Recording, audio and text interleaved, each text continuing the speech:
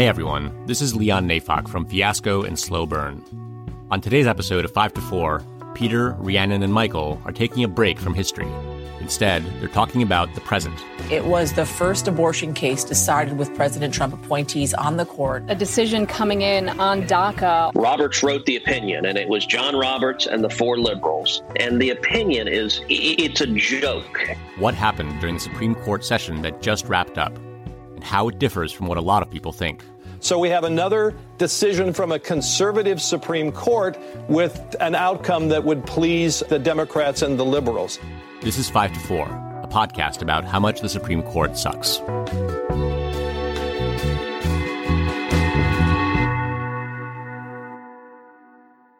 Welcome to 5 to 4, where we dissect and analyze the Supreme Court cases that have burned through American life like hot lava through the streets of Pompeii. I am Peter, Twitter's the Law Boy. I'm here with Rhiannon. Hey, hi everybody. And Michael. Hello. And today we wanted to take a step back and reflect on the Supreme Court term that ended a few weeks ago. We took a week off last week to give thanks for the term that was, and also because I was moving. And now I'm there in a new closet, surrounded by pillows and blankets and all the things that my producer makes me put inside my closet. Mo money, mo problems. That's right. The incredible wealth that we've derived from this podcast is not without sacrifice. Guys, can you imagine doing this podcast and it being like economically worth it? I cannot. I truly can't. Wouldn't that be so fucking cool, though? It would be fantastic. Before we talk about what actually happened this term, we should talk about what people seem to think happened this term. And what people seem to think happened is that Chief Justice John Roberts established himself as a moderate voice on the Supreme Court. Right, he joined the liberals in a handful of close cases, especially towards the end of the term, and that gave a lot of observers the impression that he's gravitating left. Yeah. But any close analysis of those cases shows that his opinions are intentionally cagey and designed to give liberals a short-term win while paving the way for conservative victories down the road. So Roberts has changed his voting strategy, but he remains deeply committed to the conservative political project. And you really couldn't tell that if you were just reading the legal journalistic media, right? I mean, he's been receiving heaps of praise from moderate and liberal journalists and pundits. And I think we should talk about some of that media coverage. And Rhiannon, you read through some of it. So. I unfortunately did, and I'm here to report that it is a pile of smelly garbage. It is. Like, do legal analysts have some sort of duty to, like, say, like, gotta hand it to the Chief Justice just, like, every fucking term? Like, can they just say for once that shit fucking sucks? This is why cancel culture, it's not real. If cancel culture was real, we wouldn't be here right now having to tell you that actually Chief Justice John Roberts is a little bitch and he's not good at his job. But yeah, let's go through some of this ridiculous kind of media rundown over the past couple of weeks, commenting on the end of the Supreme Court term. So Jeffrey Rosen wrote in a piece called "John Roberts is just who the Supreme Court needed." He writes that, quote, "At a time of greater partisan conflict between the president and Congress than any time since the Civil War, as Americans are questioning the legitimacy of all 3 branches of the federal government, Roberts worked to ensure that the Supreme Court can be embraced by citizens of different perspectives as a neutral arbiter guided by law rather than politics." Wrong. Adam Liptak in the Times, he's like on a John Roberts dick-sucking marathon. He can't stop. Quote, "In an era of stark partisan polarization, Chief Justice John G. Roberts Jr." Thanks for the full name. Very uncomfortable when you write it out. Like it's an honorific or Right. whatever. It's very weird. John Roberts steered the Supreme Court toward the middle, doling out victories to both left and right in the most consequential term in recent memory. Then he quotes a professor, Lee Epstein, as saying, "The trend is clear. He is drifting left at a statistically significant rate, and at a rate roughly resembling Souter's liberal turn in the 1990s. No. That's Wrong. No. That's fucking Wrong. embarrassing. If you ever see any like statistical analysis of Supreme Court decisions that tries to place them on the political spectrum, you can immediately move on. Right. It's Yeah. so difficult to do. You can't clearly delineate between like left and right decisions, right? It's more complicated than that. And anyone who's trying to do it and like selling it to you as an explanation of the Supreme Court is a grifter. Yes, absolutely. That's right. All right. Well, but this completely unearned praise for the Chief Justice is not just an East Coast disease. So David Savage in the LA Times wrote, quote, "As he has done in previous years, Roberts showed again that he is masterful at finding the middle ground on contentious issues." Later, Savage says the Supreme Court term took on, quote, "a dramatically different tone than conservatives or many others expected, with Chief Justice John G. Roberts firmly in control and steering the court on a middle course." Why? You do not have to act like something is cool and novel and surprising if it just isn't. Like, can somebody check on these people's brains? It's not hard because they're like dripping out of their nose and And pooling they're writing their on thoughts. the floor. Their writings are a perfect check-in with their brain. I'm also upset that like these people just get to go to like the LA Times, the New York Times, the Atlantic, and just pitch their shitty idea. Like, what if we said that John Roberts is good now? And it's the same column that you see like in every newspaper across the country. And the editors are like, yeah. Yeah, that's what we pay you $200,000 a year for. It's Do also it. even creepier to be like just a law professor who's like, you know what the world needs to hear is an op-ed saying that John Roberts is doing good. Yeah, okay, I got one of those for you. Jonathan Adler, who is a law professor at some garbage law school, which sucks. they're all garbage. He said in an op-ed in the New York Times that Roberts is, quote, a judicial minimalist who seeks to avoid sweeping decisions with disruptive effects. If a litigant seeks an outcome that will transform the law or produce significant practical effects, Roberts' vote will be harder to get. Guys, my soul has left my body. A minimalist where? It's not minimalism. I don't know what he thinks minimalism is. I think that someone who like dismantled the Voting Rights Act is not a minimalist. Exactly. That's not minimalism. Exactly. Yeah, he's a minimalist when the alternative is something that he feels is politically untenable. Sure. Right. Where he feels it's advantageous. He's minimalistic. When it's not, he's maximalistic. That doesn't make him a minimalist. That makes him an opportunist. Exactly. Right. And so, Rhiannon, you were asking where this shit comes from, why these people do it. And I think of it like in ancient Greece, there was like the fucking oracle at Delphi, right? Yeah. Who would just pronounce like nonsense. And then there were like these priestesses, the prophetæ, who would interpret the nonsense and turn it into like something coherent. Uh-huh. And that's basically, law professors and legal journalists. The Supreme Court just says whatever the fuck they want. They say they're following precedent when they're not. They say they're like respecting the lower court's fact-finding when they're not. Yeah.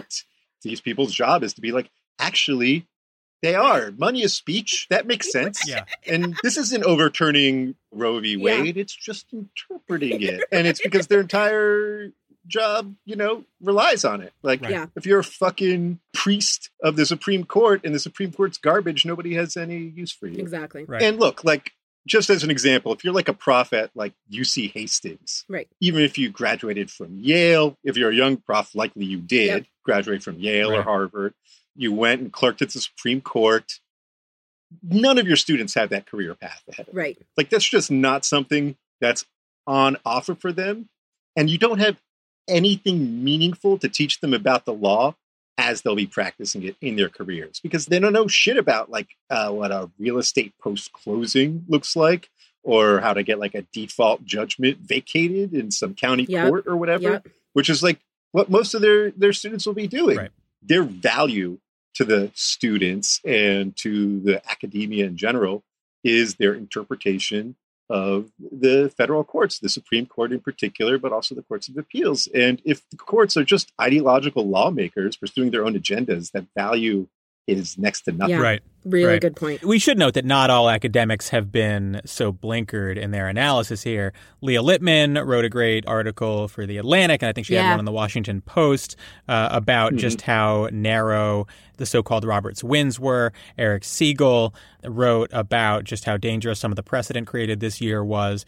But I want to note that, like, writing articles about how a Supreme Court justice seems good and smart, even if it's accurate, is a type of journalism that is just fundamentally unimportant. Yeah. Yes. It doesn't ask anything of the powerful. It doesn't challenge its readers. It is produced by and for the brains of people who are on mental cruise control from birth until death. Yes. Like the intellectual fruit of completely frictionless lives. Like, I know that things seem bad, but what if I told you that it's actually okay? Like, don't worry, John Roberts is there for you. Right. It's these people that are selling comforting lies to people who are not affected by any of the turmoil in this country or in this world, right? They just need reassurance that their apathy is acceptable. Yeah. Right. But if you're a professor and that's your takeaway, you shouldn't have a job. And this is just what happens with like 20 years of your entire job being write 2 articles a year, give kids the same test 2 semesters in a row, take a month and a half to grade it, and that's it. Other than that, you just fucking blow smoke up your friends' asses at cocktail parties, and that's it. Right. These people are not interacting with the world in such a way where they could ever actually produce an interesting thought about it. Right. You don't have to fucking pay attention to what they think because it's so disconnected from reality that it just doesn't fucking matter. Exactly. So the dominant media narrative about John Roberts here runs into 2 problems. First, the cases he's being praised for aren't nearly the victories a lot of liberals seem to think they are. With the exception of Bostock County, the LGBT rights case that we covered a few episodes ago, each of the cases, and we'll talk about them, are very hollow and fleeting wins for liberals. Yeah. The other issue is that Roberts' votes in other areas are consistently the same horrific reactionary shit we've come to expect from him. Yeah. So first, I think it's important to quickly discuss the cases where Roberts supposedly flipped to the liberal side. And again, maybe the most unequivocal victory where Roberts joined the majority was Bostock v. Clayton County. Yeah. Again, we did an episode on it, so I don't want to get into too much detail, but the court held that federal employment discrimination laws apply to LGBT people. And the caveat is that the opinion expressly left the door open for a religious exemption to the law through the Religious Freedom Restoration Act. The other caveat here is that Roberts didn't even write this one. Gorsuch did. His vote wasn't even necessary, really, to carry a majority. And so giving Roberts credit for it seems a little bit odd. Yeah. Right. And then in the abortion case, Jude Medical v. Russo, Roberts joined the liberals in striking down like a restrictive Louisiana abortion law. And that was 5-4. And so he was the deciding vote. Yep. But that also has huge caveats. And the big one is that this exact case, like not like similar, not like kind of the same, like this law was before the court 4 years ago. And in that case, Kennedy sided with the liberals, giving them 5 votes and striking down their restrictions. Right. And so the only reason this case is back in front of the court is because conservative activists were like, oh, well, fucking Kennedy's gone. Right. He's been replaced by Kavanaugh. Right. And so, Roberts switched sides. But the reason he did so is because he's just like, look, the court just ruled on this. Like, you can't ask me to say, like, yeah, all that really matters is like the personnel of the court. We're supposed to at least pretend like this shit matters. Yeah. Right. And he just doesn't want to look transparently in bad faith. But what happens is he writes a concurring opinion, which is going to end up being like what a lot of courts pay attention to, that endorses a standard that actually allows for a lot more restrictive laws, without requiring any demonstration that those laws protect the health and safety of women. Right. Yeah. So the case 4 years ago that Michael mentioned, that's called Whole Women's Health. And that case was about restrictive laws that were passed in the state of Texas to force abortion providers to, meet these really unrealistic standards, like for doctors to have admitting privileges to area hospitals. In that case, as Michael said, it was struck down. And then this case, June Medical, brought basically the same sorts of laws that Louisiana had passed. So while Chief Justice Roberts, he upholds the ruling to strike down the Louisiana law in June Medical, he does it clearly really begrudgingly. He says, quote, "I joined the dissent in Whole Woman's Health and continue to believe that case was wrongly decided." And because Roberts makes himself the swing vote here, that means that his concurrence, that's the holding opinion, that's the law of the land, so to speak. This is going to allow states some wiggle room to pass laws that are restrictive. And in addition, something that's really, really concerning for people who are working on reproductive justice and reproductive rights is that Roberts, in that concurrence, he straight up signals that he'd be open to overturning Casey, which is a conservative opinion that sort of saved abortion rights, but in an already narrow way. And Roberts here in this concurrence is basically signaling that he wants to hear argument about Casey. He says, quote, "No party in June Medical has asked us to reassess the constitutional validity of Casey," meaning bring us a case where we can assess the validity of Casey. So again, we don't need to praise this guy for being some big respecter of precedent. Casey is precedent too. And he's signaling to the public, hey, I'm willing to rethink it. And just to emphasize the importance of Casey, everybody knows the name Roe v. Wade and think they're going to overturn Roe v. Wade. That's the right to abortion and all that. But in reality, the decision that describes that right and the degree to which it exists and the degree to which states can restrict it is Casey. And so if he's willing to revisit it, that means they're willing to rethink entirely the way abortion is regulated or whether or not it's even allowed. Exactly. Right. So a couple other small decisions we wanted to mention. Roberts joined the liberals to uphold DACA and to save the Consumer Financial Protection Bureau. Both of those cases were kind of similar. Roberts joins the liberals, but he provides the Trump administration with a roadmap for dismantling DACA and for ending the CFPB. It's barely a win in both of those cases. Right. You also have the Trump subpoena cases, sort of similar. He denied Congress access to Trump's tax records while saying that prosecutors could have them, essentially ensuring that whatever those tax records are, they won't be seen until after the election. And it's just embarrassing to see the media buy into the idea that those are wins, frankly. Right. And the dominant narrative praises Roberts for two things: his objectivity and his desire to preserve the integrity of the institution of the court. But those things are incompatible.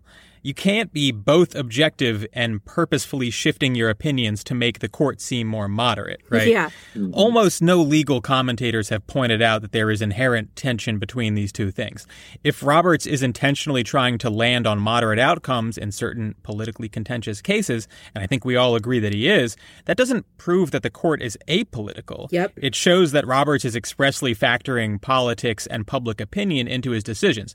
This is someone who, in his confirmation hearings, famously described his judicial philosophy as being a neutral umpire who calls balls and strikes. So it's bizarre to see people praise him for engaging in what we all agree is political decision-making on the court. Exactly. And it should go without saying that if you admit he's shifting his opinions for political reasons, you need to ask yourself, to what end? Everyone says he's trying to preserve the institutional legitimacy of the court. What it means is that he's trying to obfuscate just how conservative the court really is and just how much farther right of the general public it is on a huge array of issues. Yes. And so when someone writes an article praising Roberts for his statesmanship or whatever, what they're really praising is his ability to project to the public the image of a Supreme Court that does not actually exist. Yeah, it's misleading to the public on the part of John Roberts, and it's misleading to the public on the part of journalists and legal analysts who are sort of regurgitating this line over over and over for us. Right. That's right. All right, let's put a hold on this and go to a quick ad. All right. Let's talk about what actually happened this term. Outside of these kind of handful of cases where he ostensibly took a small step to the left, this term, like any other Roberts Court term, was defined by a huge number of reactionary decisions. The most visceral and farthest right, in our view, fall into three basic areas: immigration, religious liberty, and voting rights. Yeah. So let's talk immigration first. Sure. Like we already said, while we got a DACA win, an opinion that sort of, narrowly, again, upholds and protects DACA for Dreamers, please remember that John Roberts is no friend of immigration rights. We've already done an episode on it. John Roberts is in the majority in Trump v. Hawaii, which of course is not in this term, but Trump v. Hawaii upholds the Muslim ban. In this term, he's in the majority in Hernandez v. Mesa. We also did an episode on that. That case is about a Border Patrol officer shooting a young Mexican teenager across the border. That case isn't expressly about immigration, but it's certainly about the border and border politics and what law enforcement can do in these immigration enforcement zones. Like, the guy sucks, okay? He sucks on this issue, on immigration. And aside from DACA, there are two other cases this term that were awful for immigrants and asylum seekers in the United States. The first is Barton versus Barr. This case, it's literally too complicated to discuss at any length, but we can just say that this case, Barton v. Barr, creates an additional barrier for green card holders to be eligible for cancellation of removal. And that's one of the few defenses that green card holders have to deportation. And in another case, which was Department of Homeland Security versus Thurasigium, in that case, again, Roberts in the majority, saying that asylum seekers are not entitled to getting their case reviewed by a federal court after an asylum officer rejects their initial claim for refuge in the United States. Basically, what this means is that when someone reaches the U.S. and wants to be granted asylum, the very first part of that process starts with an asylum officer in what's called a credible fear interview. And if the asylum officer agrees that you have a credible fear of being returned to your country, then you can get your refugee claim reviewed in detail by an immigration court. If the asylum officer does not agree that you have a credible fear, the Supreme Court has said in this case that that decision is final, and you cannot appeal that to a federal court to review on your behalf. And you can imagine what sort of fucking meatheads exactly are, these officials who are deciding whether or not your fear is credible. Right. Right. So, religious freedom. Maybe one of the most consistent trends of the Roberts area is the expansion of preferential treatment for religious people and religious institutions. We talked in our Hobby Lobby episode about how the court a few years ago was using the Religious Freedom Restoration Act to sort of create a space in which employers could discriminate, using religious grounds. And Gorsuch's decision on LGBT rights in Bostock hinted at future exemptions to employment discrimination laws for religious employers. Right. But there were also two prominent cases that underline just how far right the Roberts Court is on so-called religious freedom generally. In Espinoza v. Montana Department of Revenue, the court held that if states give secular private schools financial assistance, they have to provide the same assistance to religious schools. A lot of states have rules against funding religious activity for the purpose of avoiding having the excessive entanglement of the government and religion, right? Which is, of course, the goal of the First Amendment. But conservatives have steadily been rejecting that understanding of the First Amendment and shifting toward a framework that is in some ways almost completely inverted, where not only can states fund religious activity, but it's actually mandatory for them to do so. Yeah. In another case, Our Lady of Guadalupe v. Morrissey Baru, I think that's how you pronounce it, the court held that anti-discrimination laws do not apply to teachers at religious schools. There's an exception to discrimination laws called the ministerial exception, and the idea is simple. Religious institutions like churches are allowed to discriminate on the basis of gender, sex, or LGBT status, for example, when they're hiring ministers or priests or some equivalent, because they argue those things are essential to their religious practice, and they should be allowed to hire representatives of their religion that reflect its values. And that's why it's legal for every Catholic priest to be a male or whatever. But that's always been limited to actual ministers and priests or people in similar positions. And this opinion basically says that it applies to anyone employed by religious institutions, opening the door for religious schools and churches to discriminate against their staff, even if those staff aren't in positions of any religious authority. Yeah. So, for example, if you are a Catholic school or a Catholic church and a janitor applies who is a gay man, this would allow them to freely say, no, we don't hire gay people, despite the fact that any other employer, a non-religious employer, would, of course, be violating employment discrimination laws by doing so. Right. And I think this brings us, unfortunately, to voting rights. Maybe the single most consistent project of John Roberts himself. The slow sort of attack on voting rights as they exist in America, and the genuine erosion of what I think is any real claim to us being the most democratic country in the world. Right? Yeah. That's right. Is the biggest, smelliest pile of shit in John Roberts' legacy among many piles of shit. Right. There were 4 voting rights cases this term, actually. Yeah, you might be surprised to hear that, because there was only one that I think really people considered like a decision, and that was RNC v. DNC. We did an episode on it, and I'll recap that in a second. But the other 3 took place on what's called like the court's shadow docket, which is all the decisions they make without oral argument. They don't get as much press, and it's like, are we going to hear this case or not? Or is the decision just going to stand? Is this ruling going to be put on hold, or is it going to go into effect? Things like that. And it can have massive consequences. I want to focus on 2 of the 4 because I think they're pretty significant. So the first, again, is RNC v. DNC, which was about the Wisconsin primary, which was happening right in the middle of COVID. And if you didn't hear our episode on that, or you don't really remember it, the issue was that the Board of Elections was just overwhelmed with requests for absentee ballots. There was just a fact that there were going to be thousands of people who didn't get their absentee ballots on time to vote. Wisconsin law required that the ballots be filled out and returned and received by Election Day.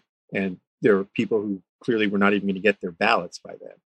So a district court just extended the deadline. It said, okay, instead of having to receive it by Election Day, you just have to receive it within 5 days of Election Day, and giving basically a full extra business week to the Board of Elections and to voters to get their shit together and get their votes in. Seems reasonable. And the Supreme Court said, no, thank you. That's a little too friendly to voters. And so what they said instead was, your ballot needs to be postmarked by Election Day. This is precisely the thing that that fucking douche Adler might say is a minimalist approach to this. But actually, this does more sort of violence to the election process than the district courts did. Right. Because what happens is, a few days before the election, the standards change. It did turn out to be the case that thousands of voters didn't get their ballots in time to get them postmarked by Election Day. Also, some people got their ballots and sent them in on time because they were received a day or 2 after the election. But since this comes on government issued, postage paid, reply mail, they didn't get postmarked. And so the Board of Elections didn't know what to do with them. So it was a big mess. Right. Some people voted in person who otherwise didn't want to. A number of people got sick from COVID.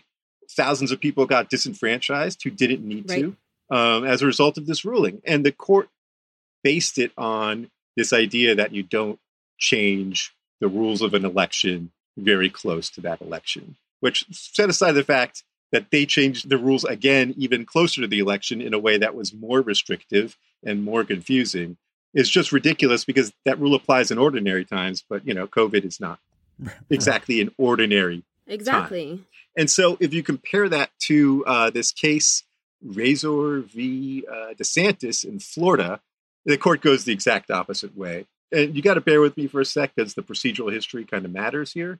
So the state of Florida, for a very long time, had a law that said convicted felons lose their right to vote forever. Right.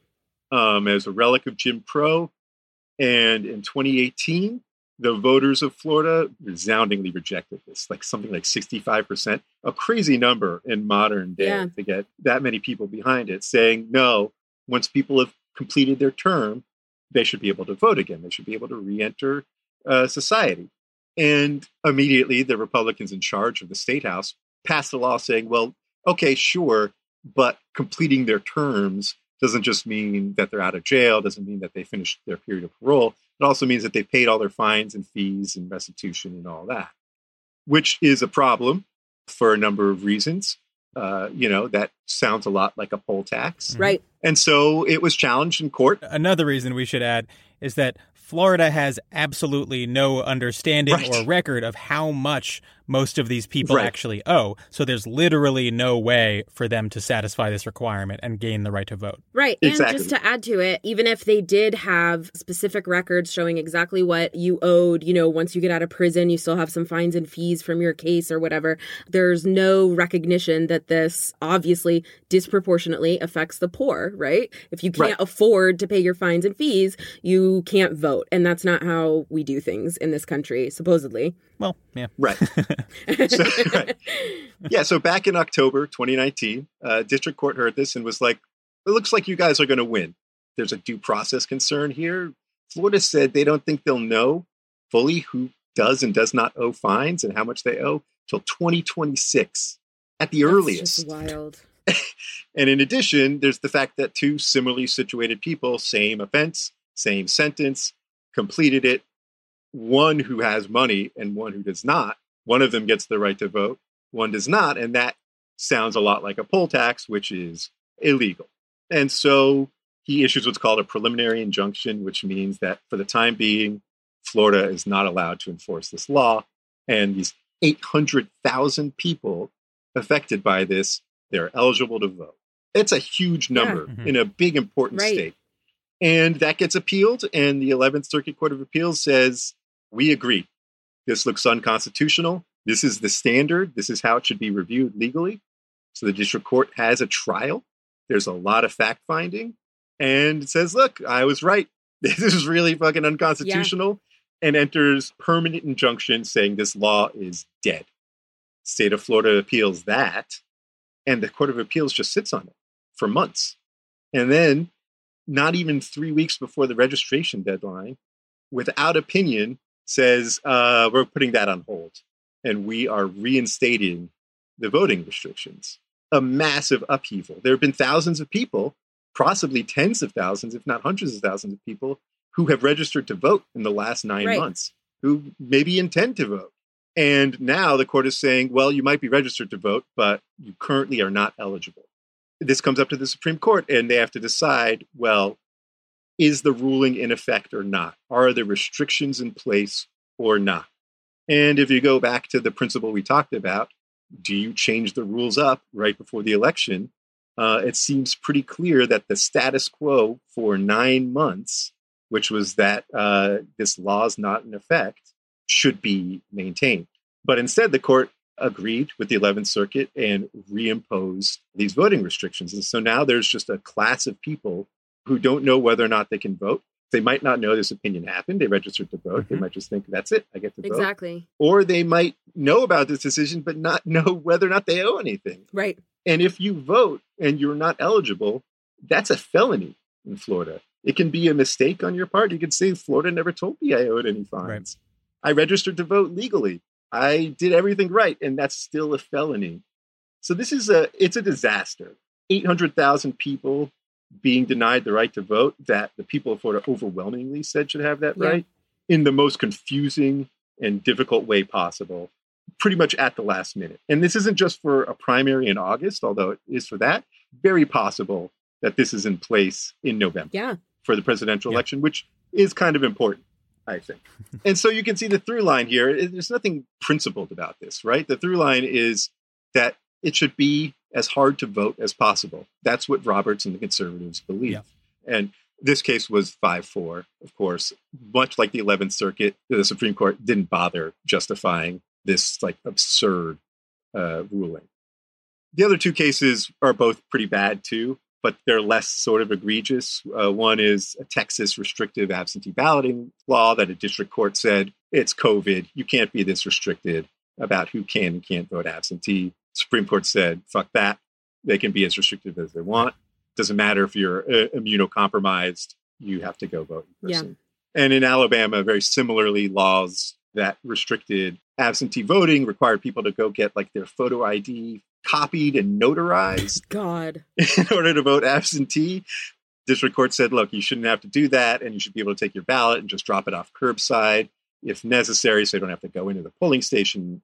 The Supreme Court said, no, thanks. So the fallout of this stuff is it's not hard to predict. Just like in Wisconsin, there are going to be thousands of people disenfranchised. And there are going to be a lot of people who get sick. Right. And there are a lot of people who have to choose between risking getting sick or voting. And either way, like that's a choice they shouldn't be put to. Exactly. But that's their project. This is where he's at his most radical. Yeah, absolutely. And, it's important to contextualize the voting rights cases because it does not matter how many shallow victories Roberts hands the left if he continues to tack right on voting rights, because if he does that enough, all of the political branches of government will steadily fall more and more into Republican hands. The laws will become increasingly conservative, and it won't matter what the Supreme Court says because the political branches of government will be pushing right. So, Roberts' tiny steps left weighed against the massive leap right that he's facilitating with these voting rights cases. I mean, it's obvious what the real outcome is here. And to say that he is moving the court overall left is just an incredibly simplistic, sort of tunneled way of thinking. Yeah. All right, let's go to a fucking ad. So, my final thought on Roberts before we move into sort of the non-Roberts part of the wrap-up here, we're coming to a place where his ability to sit on the fence is likely to be tested. Trump is running secret federal police in American cities against the will of state and local governments. His political party has engaged in an electoral strategy that is heavily reliant upon voter suppression. Trump talks about that fairly openly. And all of this creeping fascism is likely to be before the Supreme Court next year in some form or fashion. So my main response to people who for some reason believe that John Roberts has the intellectual clarity or moral courage or desire to stand it down is, we'll fucking see, right? Right, yeah. Give it a year.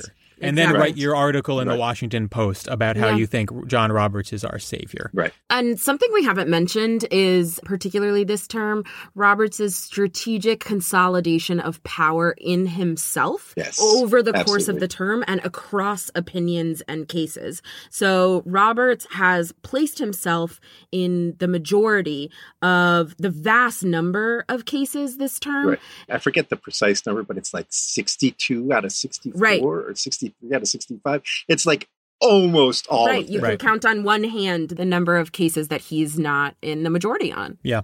And that's significant because the rule at the Supreme Court for who writes a decision is that when the Chief Justice is in the majority, the Chief Justice decides which justice will write that majority opinion. Right. And that means that indirectly, he is wielding power and control over how these majority opinions are written, even when he doesn't assign the case to himself.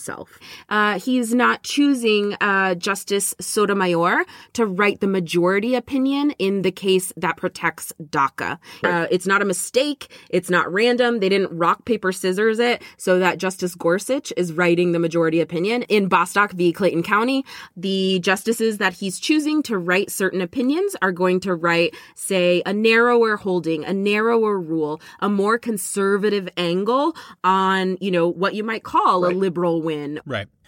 So we should talk about some non-Roberts stuff. A lot of people asked us to talk about McGirt v. Oklahoma, where Gorsuch joined the liberals to hold that large portions of eastern Oklahoma remain an Indian reservation for purposes of federal law. That does not mean that half of Oklahoma belongs to the tribes.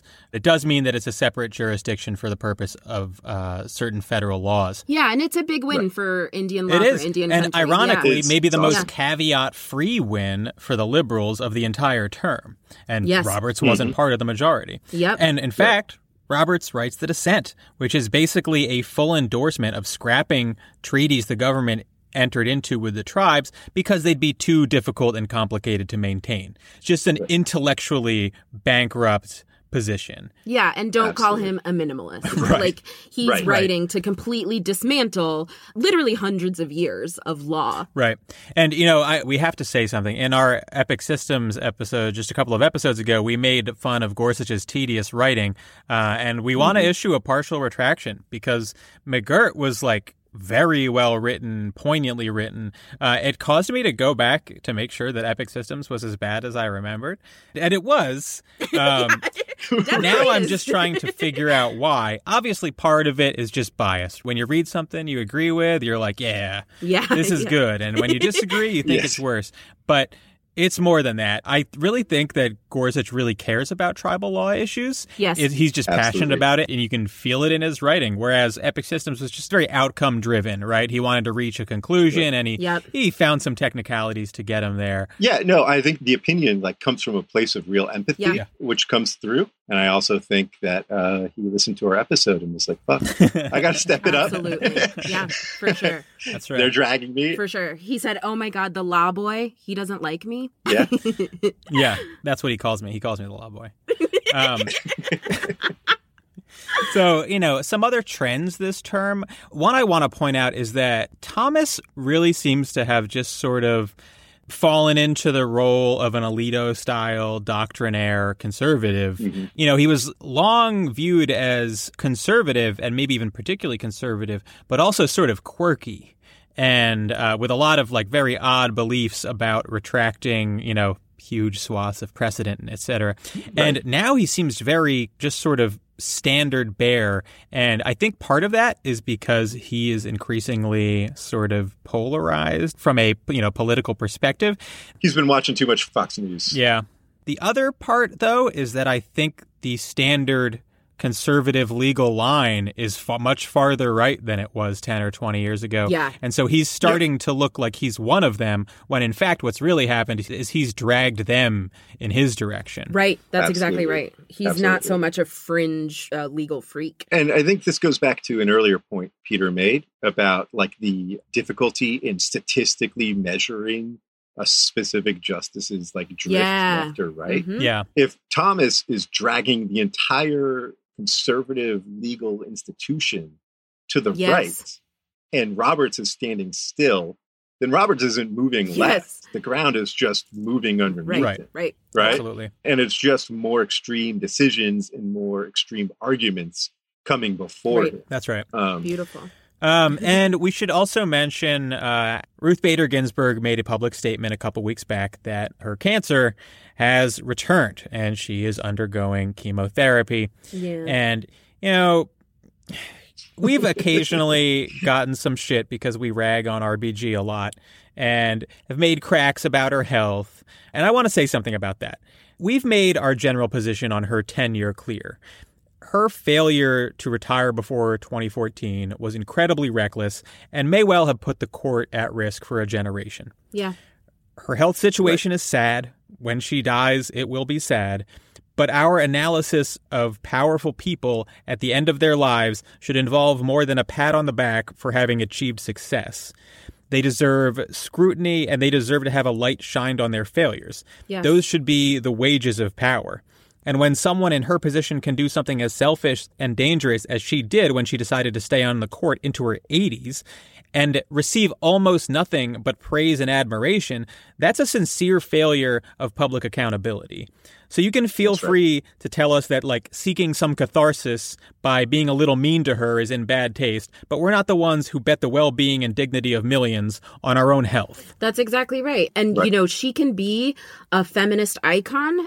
Ruth Bader Ginsburg is the person who changed sex discrimination law, by and large, in the United States. And that's incredible, right? But today, for me and a lot of people like me who live in the Fifth Circuit, an incredibly conservative federal appeals court district, it's not empowering that, you know, my right, my access to reproductive justice and reproductive choice rests on a dying woman who is 90 years old. That's not queen feminism. And Ruth Bader Ginsburg, for all of her public service and for everything that she's done for particularly women and, you know, sort of the liberal side of the law, has not earned just 100% praise from the public. Right. That's not how her position works, and that's not how her public service works. And just a reminder that since they have life terms, they have life tenure, this is the only way to have accountability. Exactly. Right. Politicians are doing that. You can throw the bums out, at least in theory. But if a justice is fucking up, is imperiling her own legacy, the only way you can hold them accountable is just telling them they're an idiot. By saying it, that they're gambling with everybody's rights. Because, like, we can't do anything else. That's all you can do. Look, I mean, first of all, I think it's obvious that we're a little harder on her than we otherwise might be because she is ostensibly an ally. She's quite far left as far as justices go. But the reasons she has given for her decision to stay on the court are basically that she feels she should do it until she cannot.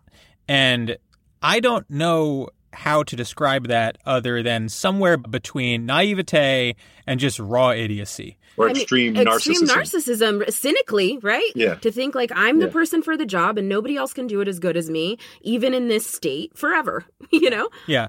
But I have a ton of faith that she's going to keep doing hardcore workouts. And that should be enough to keep her alive through her 19th cancer of the past decade or whatever the fuck this is. Keep up the planks, girl. Proud of you. Yeah, our producer is unhappy with that joke. No, I have some communication with RBG's trainer, and he told me that she did 5 reps of holding her head up with her neck just this morning. Yes. Get it on Instagram, girl. Anyway, I will say this, though. If she survives and Biden is elected and she dies or retires, we will do an episode about her, and it will be mostly nice. If she dies and Trump replaces her, on my dying breath, I will never say a nice thing about that woman. It's fuck RBG till I die. All right. I have one more thing to say about this term, and it implicates the next term. Mm-hmm. One interesting development in the court is that the Trump administration, frequently a party before the Supreme Court, of course, has at several points in the last several years expressly lied to the court about what their motivations were for certain laws. We talked about this in Trump v. Hawaii, right? The Muslim ban case. Now there it was sort of, it's a little gray almost. We believe, of course, he was motivated by discriminatory animus towards Muslims. But there was a case last year regarding the census. And if you recall, the Trump administration tried to add a citizenship question to the census. That's right. Yeah. And they claimed that they were doing so to help enforce the Voting Rights Act, which, if you're familiar with the Trump administration, you can immediately read that as a lie because they have never once tried to enforce the Voting Rights Act. No. What they were actually doing, as several commentators pointed out at the time, almost certainly, was preparing for an argument that the amount of congressmen that each state gets should be determined based on the amount of citizens in the state. Now, until now, it's been about the amount of persons in the state, which is the word used in the Constitution. This means that what they were actually doing last year when they claimed that they were trying to enforce the Voting Rights Act with this information was flatly lying to the Supreme Court. And there is a real question in the next term when this case is heard about whether the court chooses to address that. Yes. To address the fact that the Trump administration has several times now been flagrantly dishonest with the court. And this is probably the most explicit. And I sort of think that Roberts has a little too much pride to let it completely slide. Right. I believe that he will hedge. I believe that he will create space for the Trump administration to work. Absolutely. But I really believe that he is going to be a little bit offended. But I think the real boundaries of just how clearly and obviously the court will allow the Trump administration to lie to it is going to be a big part of the next term. So, in conclusion, Supreme Court, bad. 2020 Supreme Court term, also bad. If this is the only part of the episode you hear, you're up to speed. Right. You got it. Now get out there. All right. Next week, Milliken v. Bradley, a case about segregation and busing in the 70s. Special guest, I might pronounce this wrong, Leon Neyfakh? I don't know. Who is that guy? Our friend Leon, he's hopping on the show to talk about segregation. To all of our listeners, well, first of all, follow us on Twitter at 54pod, and good luck avoiding getting captured by secret federal police for the next several weeks. That's a thing. Yeah. Stay Lay calm. low. Lay physically low.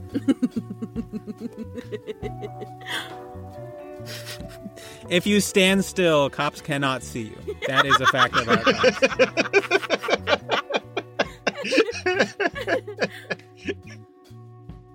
5-4 is presented by Westwood One and Prologue Projects. This episode was produced by Katja Kumkova with editorial oversight by Leon Neyfakh and Andrew Parsons. Our artwork is by Teddy Blanks at Chips NY, and our theme song is by Spatial Relations. From the Westwood One Podcast Network.